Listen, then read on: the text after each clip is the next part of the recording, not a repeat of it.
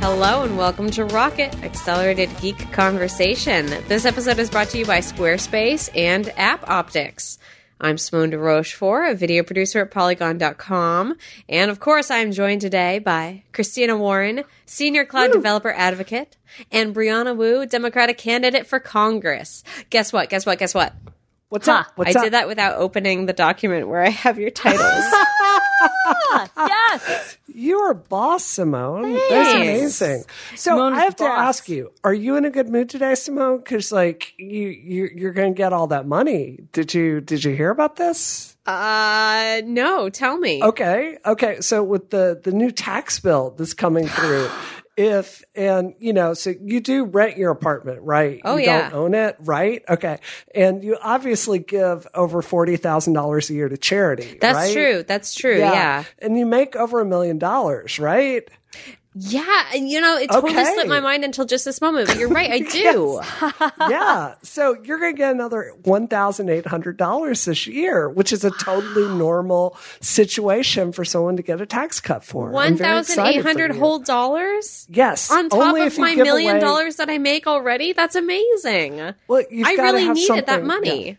Yeah, I know. I'm so happy now. Frank and I are thrilled because we are expected to die this year, and we have $30 million in assets. Oh, and so it's not going to be taxed now. Right, exactly. That's fantastic. That's great. My dream of my dog Rocket inheriting all of our $30 million, now she will Tax-free. never have to work for She'll the rest never of her life. She'll never have to worry about it. Very And her happy. dependents Yeah. won't. And yeah, exactly. Because your $30 million, it's not fair, for any to be taxed on that. Very happy especially about that. Rocket. I would want her to just live look, a life of freedom. I mean, she's a dog. She should Right. never have had to work in the first place, and it's disgusting to me that thanks to Obama, she had to get a job. Yep. This is true. Very And true. thanks to Obama, yeah, exactly. She had to get a job and she had to pay taxes. Yeah. And now she won't have to worry about any of that. I think every parent's dream is that their children will never have to work or hard in their lives. So I'm very happy about this. Let's talk about tech, though. Let's talk about tech. You know what happened is that the FCC did their little vote thing on net neutrality, and they voted Yeah? to repeal it. That's a thing that happened this month. Oh, So no. now I'm so surprised. I had no idea it was going to go this way. Yeah, because a lot of Republicans supported it, and the chairman was very vocal in his support of repealing net neutrality. So shockingly, somehow, despite the fact that Let me just ask one question, Simone. Yeah. Where did the chairman of the FCC used to work? Who was his former employer? Verizon. was it Verizon? I think it was. And wasn't he? Didn't he call like the first FCC rules? Didn't he like say an impassioned thing when he was at Verizon about how it was like the worst thing that ever happened? Yeah, and then I think I remember this thing where he decided to disregard the comments from the public, which were bipartisanly pro keeping net neutrality, Right. and decided to say like, no, I don't care, and I want to repeal it, so that the ISPs can, have the freedom that they deserve. So several things can happen now. The FCC has voted to repeal net neutrality. Many states, including Washington, are filing a lawsuit. And there will probably be several other lawsuits as well, petitioning the repeal of net neutrality. So this is going to be a very interesting and continuing stressful time going forward. I feel like I have some kind of PTSD between healthcare and net neutrality. I'm just like, Same. please just let me sleep.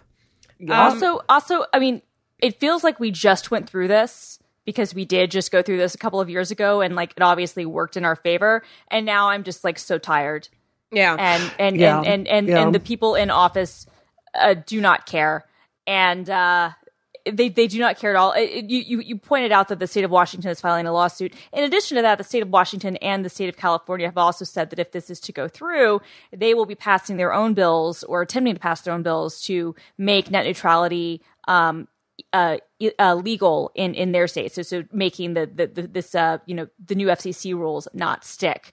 Of course, you've had some members of Congress then say, well, we have our own ideas for bills that will actually make those bills illegal if they try to keep net neutrality a thing in their states, and we want to have a federal action that will ensure internet freedom. They claim, even though it really will do nothing, quote unquote, internet freedom. It's moments like this that make you realize that our country is kind of duct taped together. Yeah, I was going to say we're kind of launching into this topic without giving people background on it. So I know Rocket listeners are super, super smart already, but Christina, can you do your awesome thing where you summarize things in an accurate and awesome way so everybody's on the same page here? Yeah. Okay. So basically, I mean, you want me to just start with the kind of the current situation? What's net neutrality? Why is it important? What's the argument against it? Why does this matter? Okay. So before, I guess it was 2014 was when the most recent ones were passed. Was it 2015? Yep. Anyway. Okay. So, basically, historically, the way that internet hasn't been it's been difficult from a government perspective how to classify internet. Is it a utility like power and water, or is it something that the government doesn't need to have any interaction with? And the problem has been that we saw this with Comcast in the mid-aughts, where internet providers could basically say, we have a deal with this company, or we don't like this type of traffic on our network, and so we're going to throttle the traffic in this way. We're going to kind of basically pick and choose how fast you can get access to certain services, not based on what our capacity as the network is, but based on things like how much we value the relationship we have with that company, whether or not we like the protocol that is being used to transmit the traffic, whether or not the service, the traffic is going to compete with our own company or not. And so you had kind of a lot of people talking about things like fast and slow lanes. And so the idea would be that if your ISP, who we should point out most people in the United States do not have any choice in, said, well, we're mad at Netflix right now, so Netflix is going to be slow. But don't worry. Your Comcast, Universal, your Xfinity stuff will be super fast.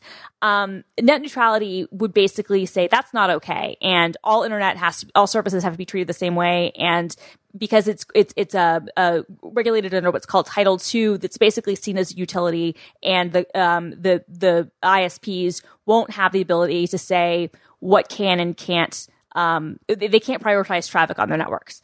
Obviously the ISPs weren't happy about this because we've talked before about something called zero rating, and this usually happens in the mobile context. And we should point out that mobile, none of your wireless telecoms, many of whom are also residential ISPs, but on the mobile space, so your Verizon Wireless, your AT&T Wireless, your T-Mobiles, your Sprints, none of these rules affect them at all. What we've seen is this thing called zero rating, which is basically to say that a certain amount of data, depending on where it's used, won't count against your data cap. And consumers really, really like the idea of zero rating. But what it does is it actually decreases fairness and competition for other companies. So, T-Mobile has, a deal where basically they're like, hey, if you use HBO Now or, Netflix or YouTube or whatever, it won't count against your bandwidth cap. But if you use, Joe Schmo's internet movie site, it will. And that's one of the things that's really difficult about this. Like, it's devastating for competition. If someone came out with a, video service today, I don't think, with net neutrality repealed, if YouTube or Netflix is getting special deals with the ISP, so their information is faster, it's going to crush competition. And there's been a ton of tweets from around the world warning Americans of what happens when net neutrality is repealed. There's one I loved from Mexico. It was a woman talking about how when she first came to the United States, she was stunned to see people watching YouTube on our phones because like the data was so incredibly expensive. You had to pay so much more for that. Exactly. And they would charge by the service. Yeah. I mean, that's what happens in a lot of Asian countries is that the way that they kind of siphon up the plans is that they say, okay, you can't, and again, this is mobile, not residential, which is the context we're talking about. But the way mobile internet works in a lot of countries where they don't have net neutrality rules is you're not paying for access to the open web. You're paying access for WhatsApp and Facebook and WeChat. And if you want to access other apps, you pay a little bit more. And so the fear is that now that the ISPs can basically prioritize relationships and kind of pick and choose what's going to get priority access to their networks, there's a fear that the companies will basically say, well, Netflix and us signed a deal, and so Netflix will be faster on our network than Hulu will. Or if you're someone like Comcast or now AT&T, who's in the process of trying to complete its Time Warner merger, our content is going to get prioritized access, and also that content won't count against your data cap. And so that puts people who aren't part of their plan at a disadvantage. And then to go back a second, as I'd mentioned before, different protocols, how a lot of this started was in 2007, Comcast started refusing to let people on their network use BitTorrent. And I remember this because I was a BitTorrent user and I was a Comcast customer, and I had to figure out how to use VPNs for the first time. I'd never used a VPN before, and I signed up for a VPN service and had to install this thing called TunnelBear or TunnelBlick or something like that on my Mac. And I even wrote a whole little guide about how to get torrents working on your Mac. And that was actually a test article for a little website called the Unofficial Apple Weblog. And that was my first tech writing job. But anyway, in retrospect, that was a test article that was far more advanced than probably almost anything that was published on that site. I'm not surprised in retrospect I got the job, but it just shows that this was a real challenge where a common protocol, BitTorrent, which even though it's used in most, usually to download, things that you might not legally have access to, that's not the only use case. You could say, if they wanted to say, well, we don't like Reddit. We don't like Discord. We don't like something else. We don't like some other protocol. We don't like Git. I don't know. People could say we're going to say that traffic that uses these types of protocols aren't allowed on our network, or will be given access that's incredibly that's given really terrible access, and that just sets a really nasty precedent. Again, because as I said, most people in the United States don't have a choice in who their ISP is. So if your ISP is making deals behind the scenes about what companies get access, and then they're saying, oh, well, but if you want the really fast internet, you got to pay this and this and this. But if you want to get all access to all of these sites, you've got to pay even more. It's really, really negative. So unfortunately, the FCC, which is right now in Republican, majority, has voted to repeal the rules. Now it's going to Congress, who almost certainly will agree with that assessment, and then it will be up to if there are going to be there are lawsuits, as Simone said, Washington State, the state of California. There are some other states who are claiming to bring up lawsuits. There will be a fight, but I mean, I don't want to be pessimistic, you guys, but I don't have any hope for this surviving at all. Like, this is gone. Like, our best chance is to hope that we have another administration in 2020, and that we can do what we can to then, dismantle what happens now. It was actually kind of reassuring to me to read that that the net neutrality as we know it has only been since 2005, right? Right. That was when. So, and this is horrible, and I'm not happy about it, but it was, I guess, reassuring to know that this fight itself is so relatively young. Well, I mean, I think it's worth saying that before 2005, this was before the broadband era really became widestream. So, like, I can't remember what it was in Mississippi growing up. It was some smaller dial-up like service, like a lot of independently owned places. Techies, people that understand this stuff. And net neutrality was the policy. Like, we talked about it a lot back in those days. So, I think, like, you've got to understand that, like, since Verizon went and gobbled up every one of these, and Comcast did too, it's a whole different thing. I want to tell you guys, this this week, we ran a lot of Facebook ads for my campaign, basically raising awareness on this issue, raising money off of it, basically communicating with voters about this. And I really want to tell you guys, I have been really taken aback by the right-wing misinformation about net neutrality. I have really been stunned by how many armies of people think this is about like consumer freedom or crushing the government or leaving information more free. It's really left me taken aback to the point that it just really underscores how uneducated a lot of people are about technical issues. And it's really been disheartening.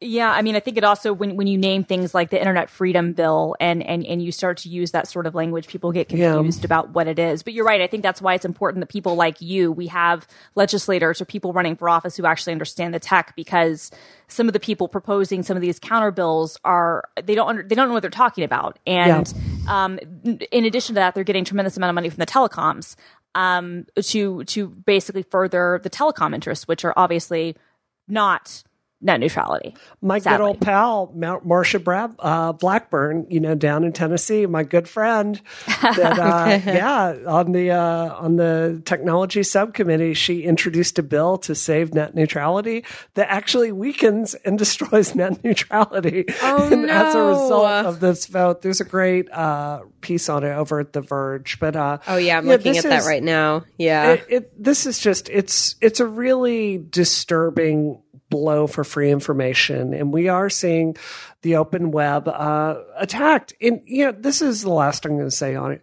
We're starting to have some really difficult conversations right now about Facebook and Google basically being the modern equivalent of robber barons. Now, I personally am not quite there, but there are people out there, they're looking at the amount of money that these companies have and really being nervous about it.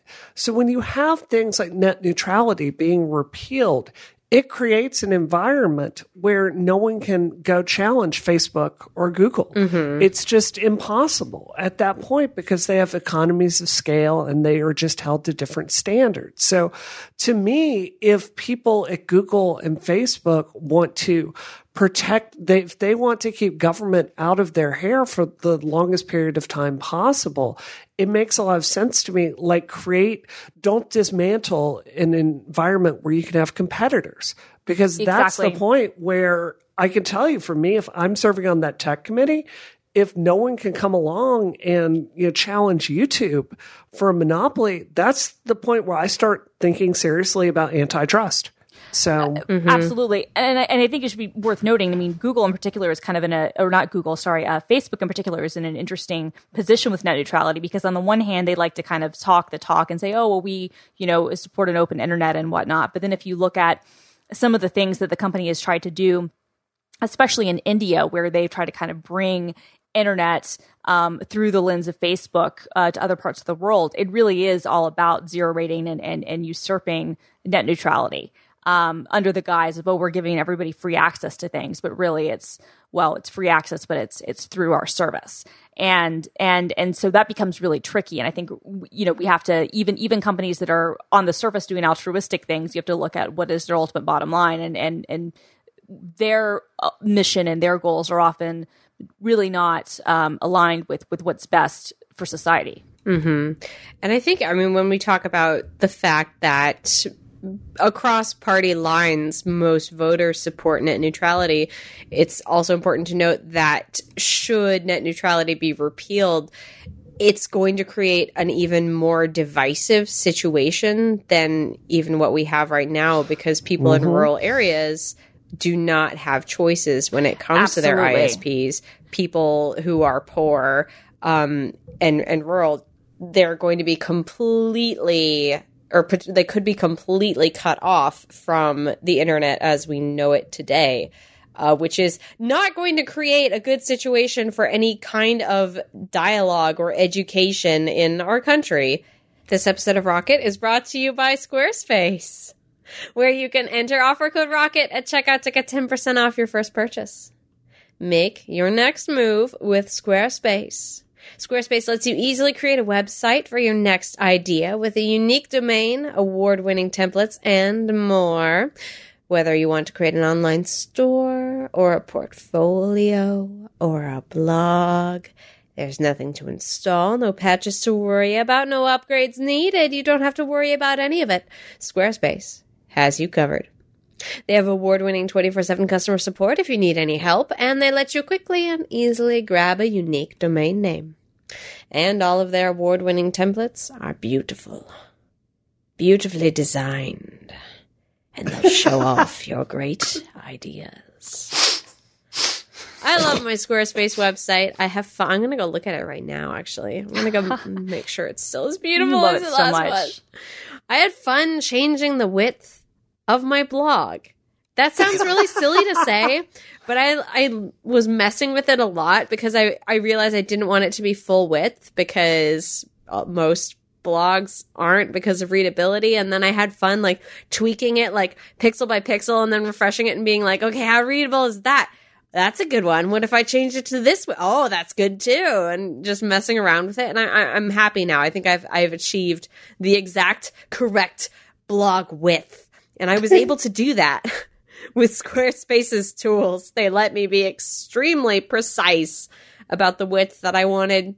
That specific do you know what page. You should do, Simone? Yeah. So, like, John Gruber has, like, his gray for Daring Fireball, and he spent, like, a month staring at different shades of gray. Oh, my gosh. You need to come with Simone color.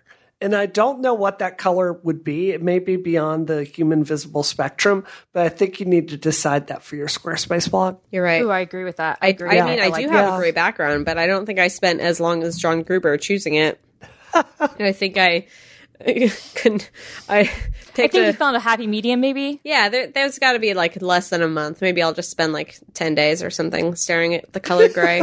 I mean, that could be good for me. I think it'd make me feel great. Squarespace plans start at just $12 a month, but you can start a trial with no credit card required by going to squarespace.com. And then when you do decide to sign up, you use the offer code ROCKET at checkout to get 10% off your first purchase and show your support for Rocket. And that free trial lets you basically just build an entire website, lets you mess around with Squarespace's tools. It's super fun. I did it. And then now I have a website. And that's what happens when you start building a website. You have one and then you want to keep it because you worked really hard on it. Offer code ROCKET, again, 10% off your first purchase at squarespace.com. Thanks so much, Squarespace, for supporting Rocket and Relay FM.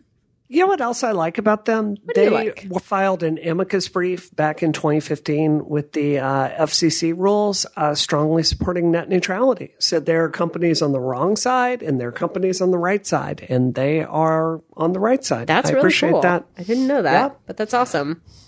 All right, there was a big feature at Glixel today by Disclosure former Polygon reporter Brian Crescente about Magic Leap. He got to test out Magic Leap. I think we've before, when we addressed Magic Leap on the show, we were less than thrilled, if I recall correctly, because of some very silly photos and the fact that not many people have been able to verify what the heck, like what the hardware is and how well it works. It all sounds a little bit like Magic Beans. Magic Beans. Yeah. And honestly, this has not changed how I feel. Yeah, same. We now have photos or renders of what it looks like. Yes, and photos of the goggles themselves. And I think what was the information that you were missing, Bree, when we were talking about this earlier? We were talking about, I think, frame rate. Yeah, we don't know all of it. We don't know frame rate. Yeah. We don't know battery life. We don't know CPU, GPU specs. Do we know resolution? Nope. Yeah, okay, so we know very little except for what select people who have been able to visit Magic Leap over the last few years have told us in dribs and drabbles. Yeah. Now, what if I were to play Devil's Advocate? Yeah, no, that's fine. Okay, I'm going to do it just for funsies. why should we be so critical of this company who's trying to do something very new with technology that is cutting edge and could be bringing something really cool to the market?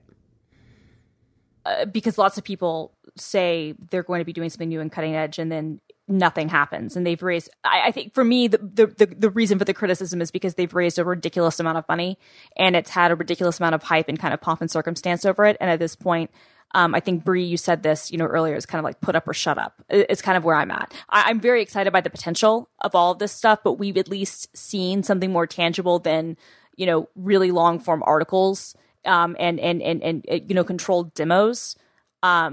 That's all we've seen is Stephen Levy did a really, in-depth piece, which was well written, but it was, it's showing, he got to see what the company wanted him to see. The same thing with the piece in Glixel today is that it's, it's all a controlled demo. So I still don't have any idea of what this is really going to look like and how realistic this is going to be as a thing, because there's just still so much unknown, at least for me. Mm-hmm. Yeah. I mean, for me, it's like, so one of the really big issues when you try HoloLens is the edges of it. There's a very small field of view, and then it just kind of cuts out over the side. So the issue with that is it's never really immersive, right? It's more like a HUD. With this particular prototype, I have to say, like, let's just go back in time and rethink what the promise of Magic Leap is. It's to magically imprint things on your eyeballs, and you just see it like it's not even there, and it's not requiring you to cut off all of your senses. I realize this is a version 1.1, but these are some hideously ugly glasses and a big clunky GPU you're wearing on your belt, and it says nothing about battery supply. So, where I am right now, I agree with you, Simone. I'm rooting for this company to succeed. All things being equal, we've seen Oculus fail. We've seen HTC fail. HoloLens it's not where it needs to be. I want them to succeed. But this is vaporware at this point. It's kind of recycling ideas that other companies have done. And until I can have an experience like I had with Oculus, where I can go somewhere and get a demo and see it for myself, I just ship a product, guys. Mm-hmm. Mm-hmm. Do you think that something like this, should it not prove to be vaporware, could be more successful than we've seen VR being, or is it just kind of going to fall into the same consumer hell of people not understanding what it's for, or not needing it, or being too expensive? I think that it really depends on the implementation. I definitely think it could be more successful than what we've seen. I think the big thing would be if this could truly be, even if you have to wear a stupid GPU on your belt, if this is truly something you don't have to have connected to a computer, that opens up the door, I think, for a lot more experiences, a lot more possibilities. And that can get us closer to kind of this reality that I think a lot of people want us to be in, where you can just put on a headset and kind of be in this other place, get us one step closer to Ready Player One. I think that's where, the vision of what people want to do. And I don't know if you get there, and you certainly don't get there as long as you're tethered to a PC. Mm-hmm. And I certainly don't think that any of the mobile solutions are anywhere near good enough. So, I mean, I think that if it's not vaporware, it's certainly, if this isn't, I'm not necessarily saying this would be the thing to make it mainstream, but this would be the sort of tech that would push things forward to help get it to be mainstream, if that makes any sense. All right. We just wanted to yell for a brief amount of time about Magic Leap and how they need to show us a product so we can have fun with it. Shout out if you want to send us something. We'll try it out. Look at it. Bring us to the studio. Yeah, let Brie for sure look at it. We would love to be proven wrong, please. But I mean, I want to tell Rocket listeners, we very specifically said we're only going to cover this topic to be skeptical about it with our audience, because it's not something we feel comfortable doing, like getting on the hype train for this technology. Yeah, and that's kind of that is all that that's what I wanted to ask about, is how you guys feel about the fact that so many of these big feature length pieces that we've seen about it don't really tell you anything except what that experience was like, and no concrete details about the product itself, or like, there's so much still that's behind a velvet curtain, and obviously that needs to happen with a product that isn't being shipped yet, but it does. There is a lot of smoke, and I'm not sure that there's fire when it comes to these long feature pieces about it. I would also say at this point, I don't know how much it helps. I think to a certain degree, I almost wonder if they would have been better off showing off the images of this is what the product looks like and we'll have more details soon, rather than having yet another, flowery piece about how existential the experience is, and naming off all the high profile creators who have jumped on board and are excited about it, Yes. Like I'm kind of tired about hearing about all of this stuff. I need to actually see some sort of demo, like even a HoloLens style demo. I need to see something before I can accept any more of this hype. Yeah. This episode of Rocket is brought to you by AppOptics. Application monitoring shouldn't break the bank.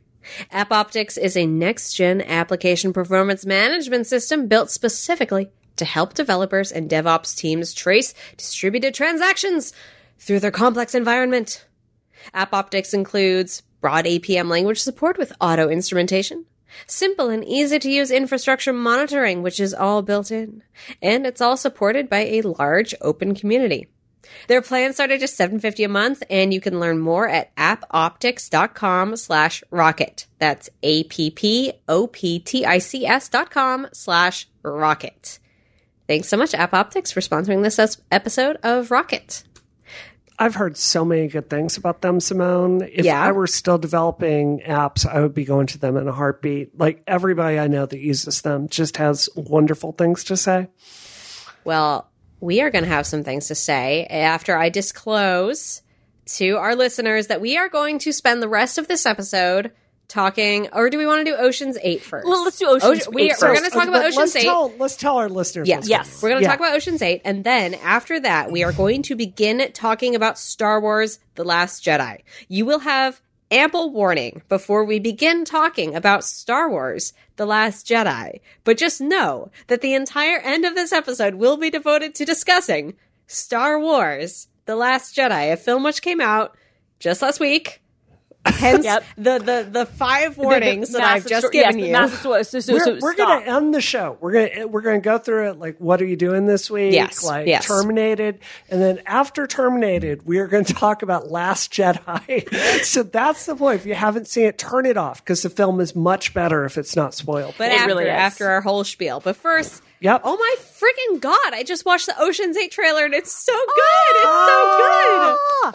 I literally, you guys, I could not believe the images that were coming into my brain. I was so excited. It was like, it's literally the only thing I wanted to talk about yesterday. And it was the trailer. I was like, this is the greatest thing. Amazing. It's all I care about. So this is the all-woman sequel, or like next installment of the Oceans series, starring Sandra Bullock in the role that would be the equivalent of George Clooney, basically, in the other Oceans films. It and Rihanna is in it, and Kate Blanchett is in it, and it looks Mindy Kaling, and and Sarah Paulson, Anne Hathaway, Mindy Kaling, like the Bree said. It looks so good. What's her face? Tim Burton's ex, Helena Bonham Carter. Yes. It looks so good. Like, my favorite thing about this is the persona that we see from Sandra Bullock in the trailer is like very restrained, and then also kind of wryly funny. And I really like that, because I think I've only seen her in like straight up comedies like The Proposal or Miss Congeniality, which is a fantastic film. I've never seen her in a role quite this like restrained and cool before. I'm sure she's done it, but yes, it was it something made me really happy about her delivery of the lines that I saw. Yeah, no, I totally agree with you.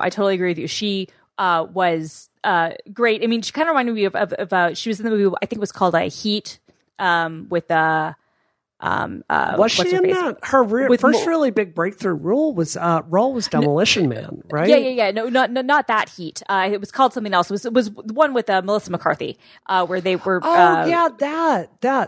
I think she's such an interesting actress, because like when she was in the 90s, she kind of had these cliched like 90s leading woman roles that weren't very meaty. Like if you go back and watch Demolition Man, it's just kind of horrible. You know what I mean? Yeah. Well, Speed, The Net, the classic film, The Net. Oh my God, you guys, guys, we have to all watch The Net together. We've got to. It's so terrible. I mean, it's so bad. The hacking stuff in The Net is, oh my God. And yet I love that movie. But yeah, you're right. She was kind of rom-com, and then she kind of shifted, did more serious stuff. Obviously, she won her Oscar for The Blind Side, and then she had her career resurgence with The Proposal. And wasn't Gravity? That was awesome. Gravity was great too. Yeah, with George Clooney. Good in that. Yeah, Gravity was amazing. No, she's awesome. But this looks like a really fun role. Everybody looks.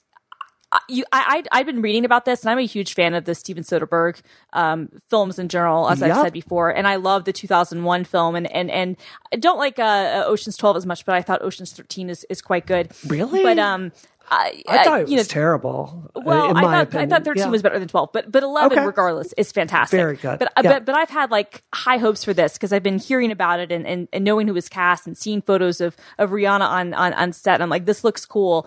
But then seeing the trailer, I was like, all right, there's nothing else I want other than to see this movie. This just looks like it looks like a fun heist movie about women who are good at their jobs and their jobs are ripping people off, and I'm happy about it. Exactly. They're going to the Met Gala, you guys. They're going to the Met Gala. Even the job of ripping off jewels at the Met Gala is the most awesome thing ever. I was like, yes, this is my movie. I'm so excited. Yes. No, something I was really proud of with Revolution 60 when we shipped it is by having women in all the roles of a film, you let everyone have their own personality because, like, look at the Avengers, right? Like Scarlett Johansson, she's expected to be like, she can't like not want children or be, unable to have children because she's the only woman in that movie in a real role, right? So what I was really proud of with the Revolution 60 is you can have a woman that is like this bitter commander that gets it done, or this really bitter engineer, or this like fun-loving, like not particularly mentally healthy robot, That's what I love about this is you've got all these different kinds of women that are there, like this super professional, like woman that's organizing the whole heist, a mom that kind of has her dark secret life. You've got, a woman that kind of wants to get away from her mom. You've got a pool hustler. And if any of these women were the only woman in a film, it might fall into a bad trope, but it's just like opening up a whole door. And that is so exciting for me. Yes, yes. And also, I just want to mention that one of the cool kind of Easter egg things with the trailer is that Nancy Sinatra's These Boots Were Made for Walking is the song. And this is notable because, of course, Frank Sinatra was in the original Ocean's 11, which I don't think is a very good film. And I just thought that kind of, I thought that was really cool. I thought that even having like Nancy as like the not Elvis, because I think it was Elvis who they had on the soundtrack for the original Ocean's 11 trailer for the 2001 version. But I just liked the idea that, Frank was in the original Ocean's 11 in the 60s and Nancy is singing in the trailer for the 2018 version. Yes. Very exciting. Yes. Well, all right, let's talk about what we're doing this week. Christina, what are you doing? Well, I'm flying home to Atlanta for the holidays. I have not seen my mom in a very long time, and so I'm very excited to see my mom and my dad and my sister. Tell her we love her. So I will. In fact, I'm going to be recording Rocket next week from my parents' house with the mics that we set my mom up with. So that'll be really good. And so I'm going home for Christmas. So I'm very excited. Yay. I'm also finally recovered from the flu. So after we spoke last week, that was literally the last time I felt good for like 6 days. I'm so sorry about your I missed sickness. The holiday party. I missed like everything. It just like hit me hard. I had like the flu from hell, but I'm fine now. But yeah, so I'm going home for the holidays. Yay. Awesome. Go on. Yeah, go ahead. I'm also going home tomorrow for the holidays. I will be recording Rocket from my mom's house too. Oh. So exciting. How long are you going to be in Seattle? I'm there till New Year's Eve, and then I'm flying back. Shoot. Yeah. I come in on the 29th. Oh, come on. I come back on the 29th. I mean, I guess that does leave a very narrow window. I'm just not sure. We could maybe, because I wouldn't want to leave my mom's house early, is the thing. So maybe we'll just see each other next year. We'll see. And then I have my Game of the Year video coming out next week. So I'm very, very excited for that. It was... I'm really proud of it. I did some cool stuff that I hope people enjoy, and I don't want to spoil it yet, but it was super, super fun to do. Some good games on it that weren't necessarily represented as much on Polygon's top 10. So I'm glad that I got to kind of give some airtime to them. So I'm excited. Yeah, like text that to me when it comes out, so I will. Tweet I will that remember out. to I do want this. people to see that. Just like I'll remember to pack my passport when I pack my bags to go back to Washington. What are you doing this week? Well, I will not be going home to see my parents because, my husband's not white, and that would be very awkward. So, they're not great people. But I will be moving, which is very exciting, to our gorgeous new 3-story awesome house with a huge backyard. We've also got our awesome Star Wars fundraising event tomorrow in Dedham. It's really exciting. Like, this is, as we'll talk about in our next segment, this is a good movie for a Democrat to fundraise with, I feel. So I'm very excited about that. But mostly I'm excited about my brand new house. That's very exciting. Yay. And your dogs are excited too. They're very excited. Well, Bree, where can we find you online? You can find me at Space Cat Gal, and this is really awesome. Guys, if you want to volunteer for my campaign, go to Brianna Wu 2018. By the time this is up tomorrow, we are instituting some new software. You don't have to live in Boston to volunteer. We can put you on our digital team to help us get out messages. So I hope you guys will consider jumping on there and volunteering there. Yay. What about you, Christina? What's up or with your online presence? You can find me on Twitter at film_girl, also on Instagram and the Snapchats rarely. I'm going to be doing some surgery on my mom's computer on Friday after I get into town. Well, she has a 2010 MacBook Pro that is, old as all get out, but is still enough for her. And so I bought her an SSD and new RAM. And so, the surgery itself will take me under 5 minutes. So I think I'm probably going to Periscope that. The thing that'll take a while will be doing the migration of her old hard drive to the new one. But you're just going to mirror it? Yeah, or do a time machine or machine backup. Yeah. Probably just do a time machine because she already has one of those. So yeah, but that'll take the longest part. Will just be installing the new system. But if you want to watch me open up a really old computer on the internet, just stay tuned to my Twitter on Friday because I'm going to do that when I get home. Yes. What's so frustrating about that is older MacBooks, they limit the throughput at 3 gigabits per second. Yep, and pretty much every single new modern MacBook will do, like every new SSD will do many, many times that. At least 6 Gbps. So I know. So that was one reason why I didn't go out of my way to buy the most expensive or best SSD because it's not going to work. She's going to go from 4 gigs of RAM to 8 gigs of RAM and from no SSD to an SSD. So it's going to feel like a brand new machine to her. You're a hero.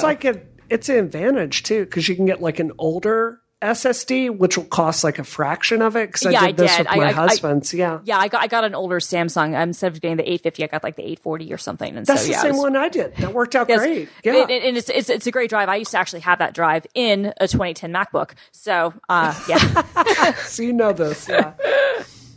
Well, you can find me online on the Twitters at DoomQuasar and at youtube.com/Polygon. And next week I'll have my Game of the Year video linked in the show notes when it goes up. And this episode of Rocket should be rated by you and reviewed on Apple Podcasts and shared with your friends. But mostly, this episode of Rocket is terminated. Terminated. We are now about to begin talking about The Last Jedi. Yes. Cue music. Spoilers begin now.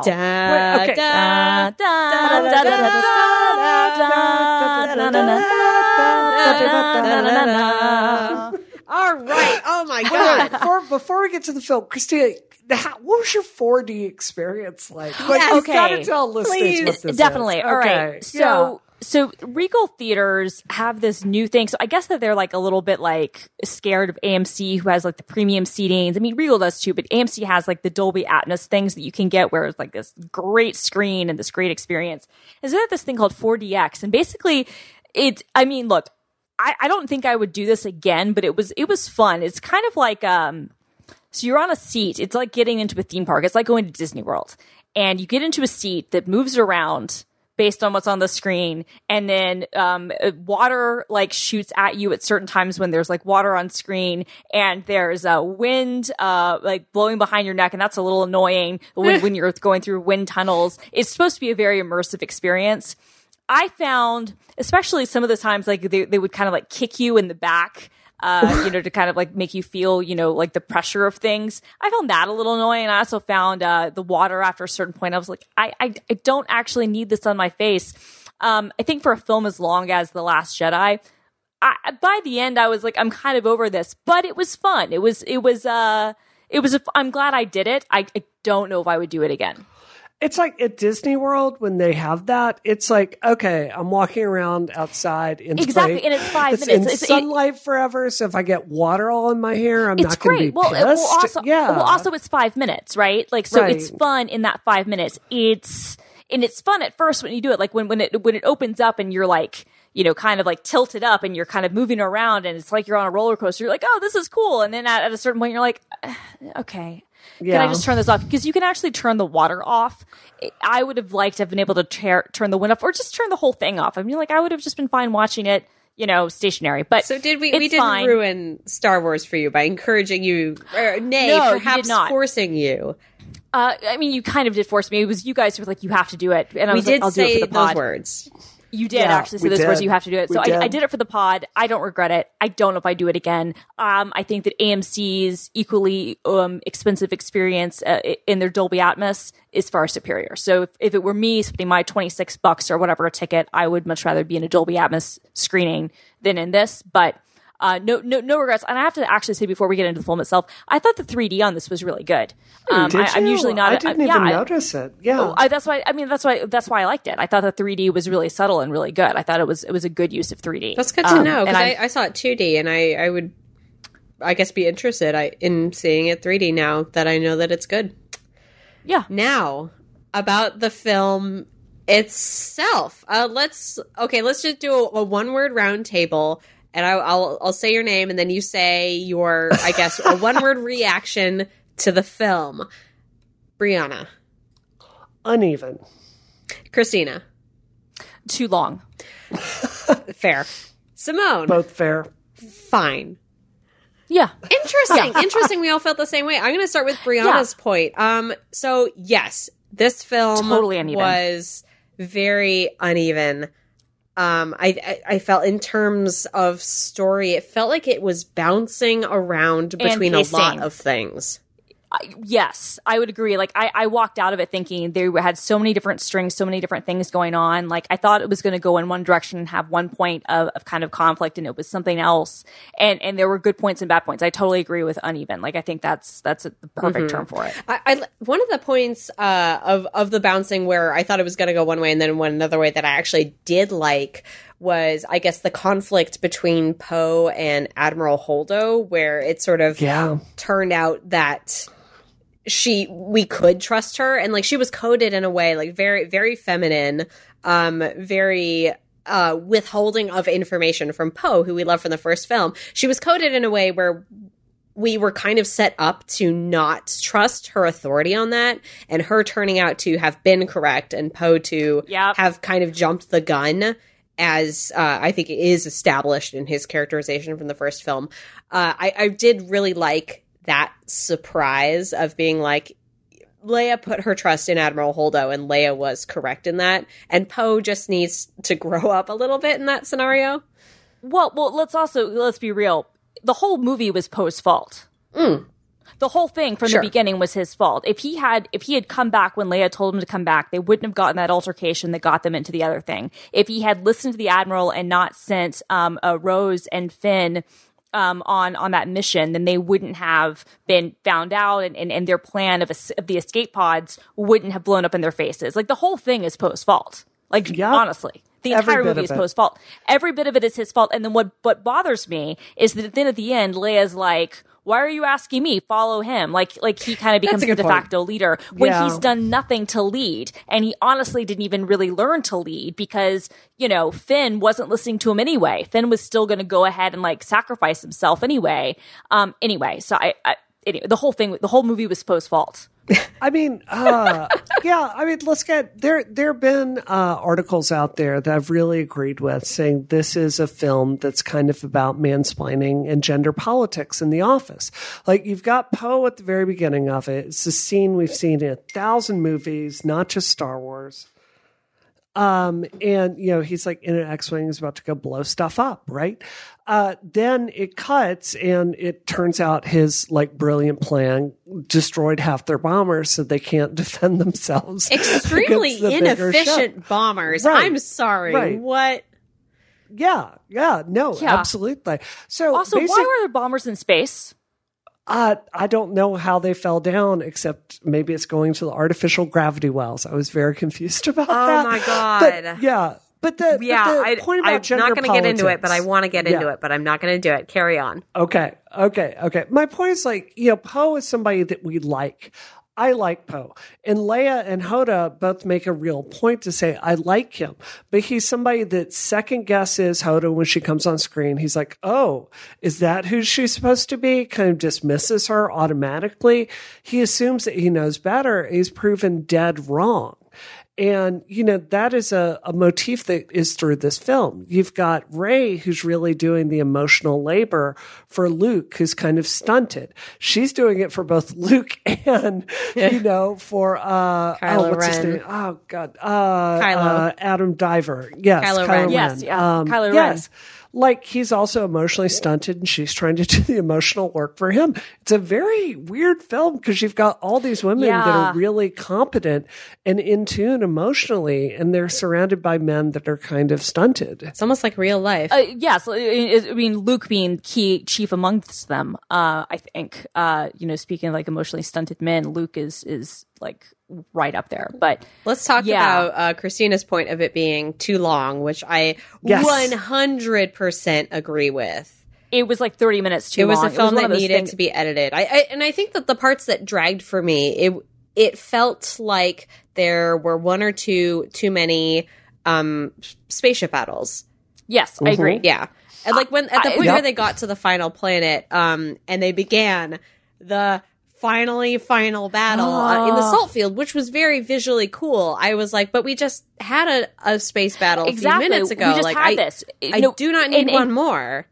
And then that whole setup of having, the destroyer, the battering ram made very little sense too. It's like, you've got all these other weapons. Like, why aren't you just I don't know. Yeah, I'm with you. I was at that point, I was just tired. I was just, and it wasn't just because, I was being shaken around and had water blown in my face. It was just, there had been so much going on that I was just kind of like, really, is this movie still happening? I thought that it needed to be about 30 minutes. About 30 minutes should have been cut. I liked, some of the humor. I thought the porgs were the best thing. I thought they were so good. I want more one. Than fish space nuns. I like fish space nuns a lot. I like the nuns, but I want a little porg. I want one to join my stuffed animal collection. They're just so cute. But I thought the fish space nuns were really good. But yeah, by the time that final battle happened, I just felt like all of like our energy and excitement was exhausted. It was also weird to me that, that whole thing came a good 30 minutes after, the force between Rey and Kylo Ren. Sorry, put a note in there. Put it in. I'm immediately putting it in. Which is what he wanted to do. Am I right, ladies? Of course, it is. And you guys, she's into him too. She's into him. She is. Yeah. You guys, I've been shipping the two of them. We're going to talk about it in a second. I've been shipping the two of them since the first movie. I went back and like looked at our episode that we did 2 years ago on The Force Awakens, and I was talking about Force and it came to fruition this time. Anyway, though, it just felt like it was weird that the final sequence took place so long after their kind of standoff.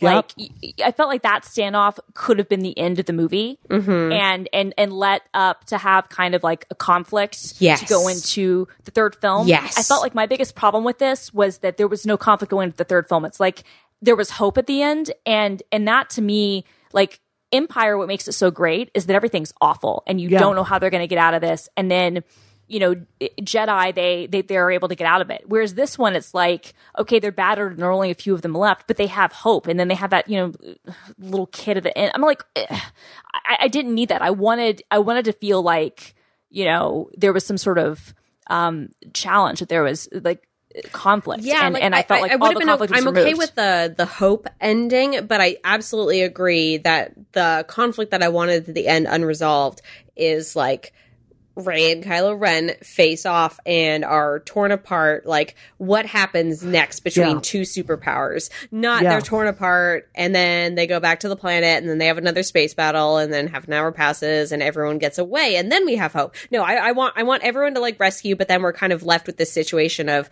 where do these two most powerful characters go from here? And now, like you said, they've kind of been taken back to that they've been taken back to square one each, where they're each on their own sides, and like they've grown, but they're in a position where we know exactly where they're starting from.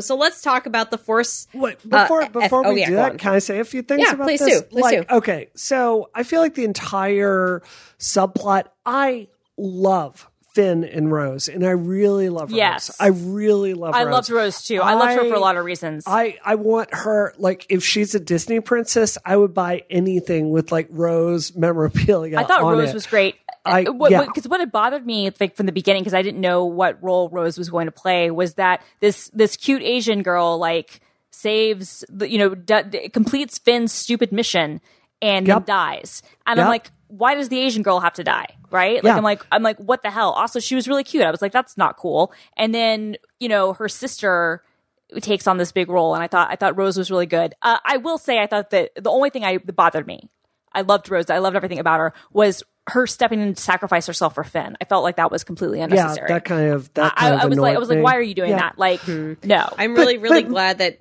she's alive and we'll see her in the next film because she's freaking amazing. But she's so cool. One of the great characters. Again, a woman makes like the correct emotional choice. Thanks, Rian Johnson, for understanding how great we are.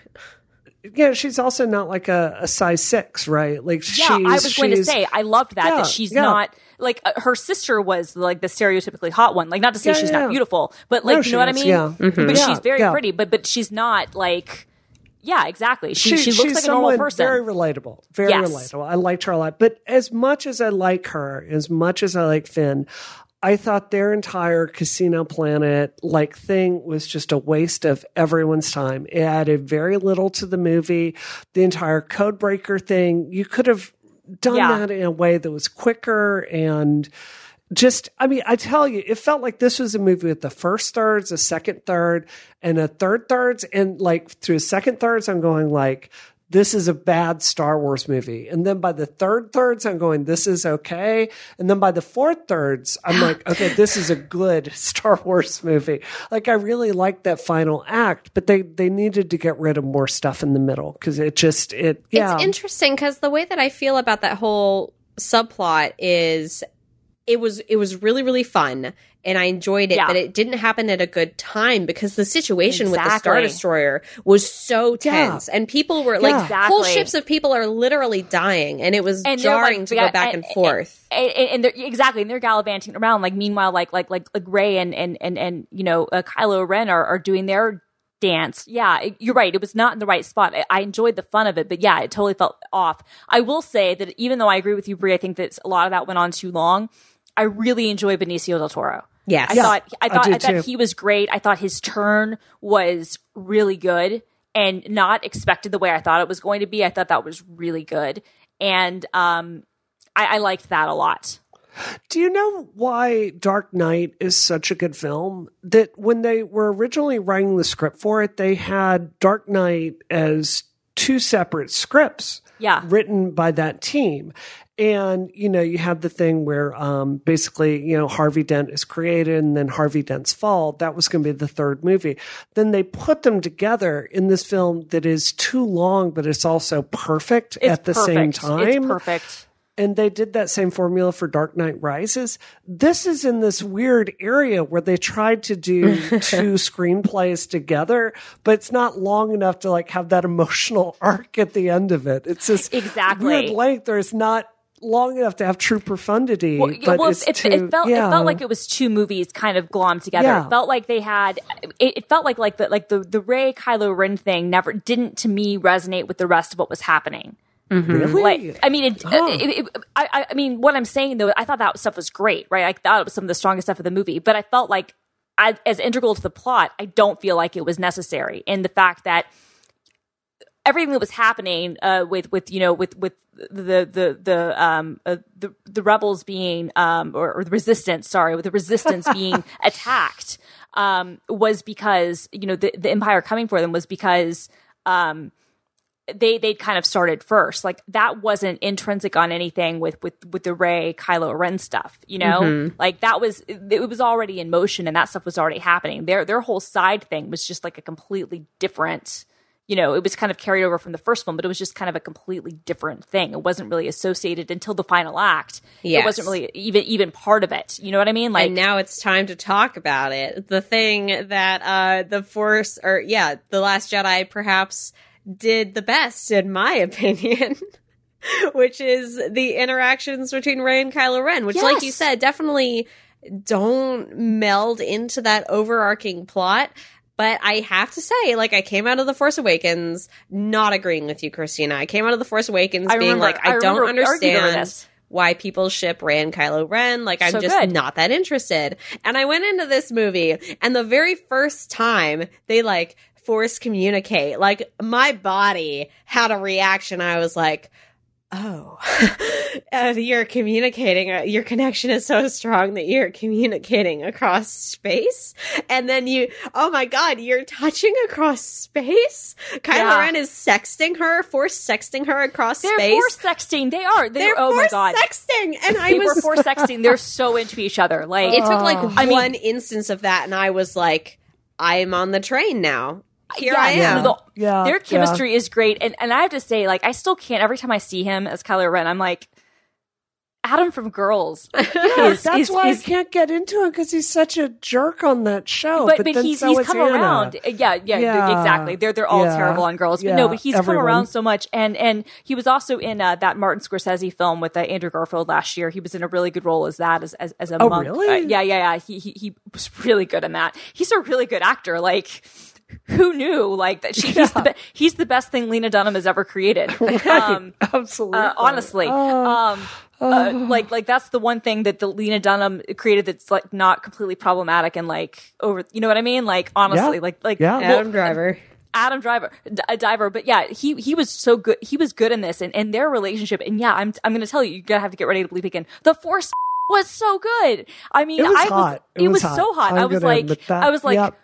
Are little kids going to understand the sexual tension that is happening right now? Why is mom so excited? Yeah, exactly. And Grant, my husband, he wasn't as into shirtless Adam Driver. He was like, I think that was a little overrated. I was like, I thought it was good. I thought the whole thing worked. I loved it because it was on the other foot for once, right? Yes, he how was many objectified. Movies have I gone to where Alice, what's her name from Star Trek, is topless for no reason, and it's thank you, I appreciate this. He's so square. Yeah. Oh yes. Any other thoughts about The Last Jedi? So bring them out. For me, I know Empire. For me, Empire is my favorite film because it is the darkest of those. But as much as I like that film, I have never felt like Luke's scenes with Yoda really emotionally resonated with me, right? Because I don't like as you point out, Christina, Luke is, Mark Hamill is not a great actor back he's then. Terrible. Even now, let's be honest, he's a terrible actor. I thought they specifically wrote this version of Luke to his strengths and added a lot of humor, so it was better, but it wasn't great. So, but my point here is like for that film, I can't get into any of those characters. Like someone that's whiny, that won't step up to his responsibility. I don't like that person. And Yoda, this like, oh, I know everything better than you, but I'm not going to be straight with you about what you're here to learn. It's like, you're a bad teacher, Yoda. Yeah. You shut up. But this like growth scene of a Jedi with Luke and Rey, I emotionally connected with this fiercely because, for me, I'm somebody that was adopted, and Rey's whole emotional arc of trying to get past parents that just threw her away like garbage, that really resonates with me. And then Luke being so closed off and bitter from the experiences in his life, that's something I don't think that's who I am, but it's a danger I can imagine. So it was just really well done, and I liked that a lot. Yes, I can't believe that I completely forgot Luke to talk about Luke's arc, because it is very important. I did really like those scenes between Luke and Rey. I did not enjoy the Yoda scene in this film. I thought it was a distraction. I thought the final Yoda scene, I thought the first time we saw him, I was like, whatever. But I actually liked the final one. I thought that was more poignant than I've seen Yoda in a while. Or maybe I was just distracted because they finally did a 3D version of Yoda really, really well. Susanna said that was practical effects. Oh, well, then that's why. Huh, okay. Well, so I actually did not like the way that it looked at all. But, oh, really? I to each their own. I thought it looked good. I enjoyed it. I don't know. I thought that the Yoda finally looked good. How do we feel about Luke's death? Whatever. Very, very, he was the same age in the last movie as Obi-Wan was when he died. So, I think it's, I thought it was fine. Yeah, I'm okay with that. I was fine with it. I'm going to be honest. I've never really been a Luke Skywalker fan. Kind of for the reasons that Brie outlined. I just feel like he's whiny, and I'm like, whatever. And in this film, although he had some growth, because Mark Hamill, I'm sorry, is not a good actor. I agree with you. They wrote to his strengths, but he's not a good actor. I kind of felt like, he spent the whole movie kind of like lying about things and kind of hiding from his responsibilities. And then he shows up to, be the freaking hero. And I'm like, all right, whatever. Like, I don't know. I mean, I think the thing that I did like about his death, like, I do think that his arc from like reluctant hero to sacrificing himself hero could have been more cohesive. The thing that I really liked about his death was actually that it was the literal way that it happened, because I really, when people were rumoring that Luke was going to die in this film, which does make sense given that Han died in the last film, I was like, I saw Han Solo stabbed with a lightsaber and thrown into one of those spaceship caverns that exist on every spaceship in Star Wars, and that was really sad and really good, but I don't want a repeat of that experience. So for me, what I really liked about this was seeing a different kind of death for, a childhood hero. And I thought it was really beautiful that he was able to sacrifice himself and die, but without a violent death. Yeah, I agree with that. I think you're right. I like that a lot. I also felt like, he had said that he had gone, to that mountain or whatever. He'd gone there to die, and he was kind of done with everything. And it was more like, okay, he finally, he taught Rey what he needed to teach her. He felt like he came to terms with his demons, and then he faced Kylo Ren and died. Now, finally having actually completed what he was, needed to accomplish. Can we just say though that Luke is broken? Oh, Kylo Ren is broken. Can we just give some freaking credit to Princess Leia? Exactly. Who's out there kicking ass, working hard, being a general, watching her hard. team recovering from like near death. Right. All of that. Her whole life. So Luke is broken, Han is broken, Kylo Ren is broken, all of them. But like Princess Leia's out there getting it done. And same thing with Rey. She has such a quiet maturity. Yes, and the same thing ferocity. with Laura Dern. What was her character's name? Holdo. Who was Holdo. Who was so good. Like, I was actually really upset that character. I mean, I understood why, but I would like to see her come back somehow. Her scene with Carrie Fisher or with Princess Leia, was really good. So good. It was so good, and that was gorgeous because I felt like, I mean, obviously they filmed that before Carrie Fisher passed away, but it did legitimately feel like it was like a goodbye to Carrie Fisher. It was beautiful. It did. Yeah. It was great. I mean, that was kind of the only weird thing is that it's very unclear how they're going to write Leia out of the third film. Mm-hmm. Yeah. So I took a look again at the Polygon article about where Disney said we quote unquote have no plans to do CGI Leia in the next film. I taken at face value, that means they don't want to do it. I guess take those words literally rather, means that they have no plans, but they might. The film, I believe, doesn't start shooting until spring because it's not coming out next Christmas. Right. So I do hope that they're not going to, because I think it would be weird, but I also wouldn't put it past them to... I mean, I think that they'd need to... I would only be okay with it if that's what's necessary to say goodbye to the character. I would say this. It would be weird, and I think in some ways a little odd if they explain, like, in the opening scroll that Leia has passed away off screen. Like, that doesn't feel right either. You know what I'm saying? Yes. Huh. Okay. I don't think that feels right. Like, I feel like she'd recovered and things were okay. I feel like if she's going to die, you know, we need to, if not see it, at least have it acknowledged. I don't know. Mm-hmm. I don't know. Yeah. It does really suck that, you know, the main trio was all going to get their own film in this new trilogy, and that we are being denied a film about Princess Leia. Yeah, it sucks. It sucks. I do have to say this, though. If the movie had ended after she, like, floats out into space and then just magically, because of the Force, comes back to life, I would have given this movie 0 stars. Because that is so dumb and it was so cringeworthy. Oh, that was so bad. Anyone that understands what happens to your body in space and the way your eyeballs explode. When she opened her eyes, I was like, she opened her eyes. Darn it. When she's moving her hands and then she's flying back, and I'm like, no, you would be gone. I was like, I was like, I guess the Jedi children are magic. I mean, honestly, I'm glad they didn't do this because it would have been really dark. But like, if that had happened and then they would have to come to terms with the loss of their leader, that could have actually been an interesting way. Yeah. Honestly, I wish they had done that because I know they had stuff filmed, but it was an out. They had an out that could have made it so that they didn't need to resolve this in the third film,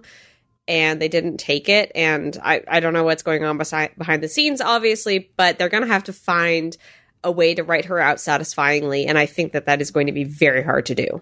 Yeah, I agree, because I think they've had their way, and they kind of blew it because they could have let her kind of go with, you know, in a...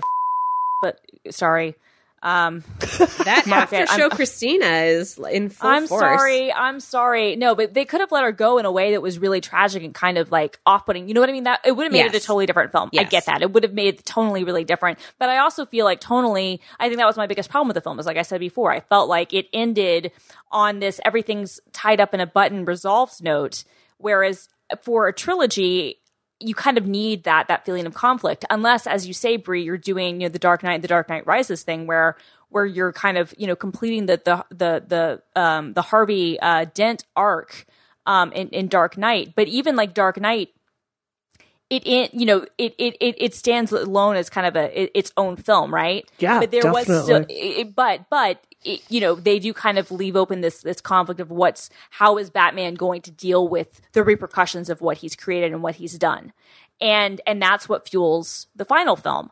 Whereas I don't really know what's going in. I mean, everybody's on their own sides, but yet I don't know. I don't know where the battle lines are just as clearly drawn as they were at the end of the last film.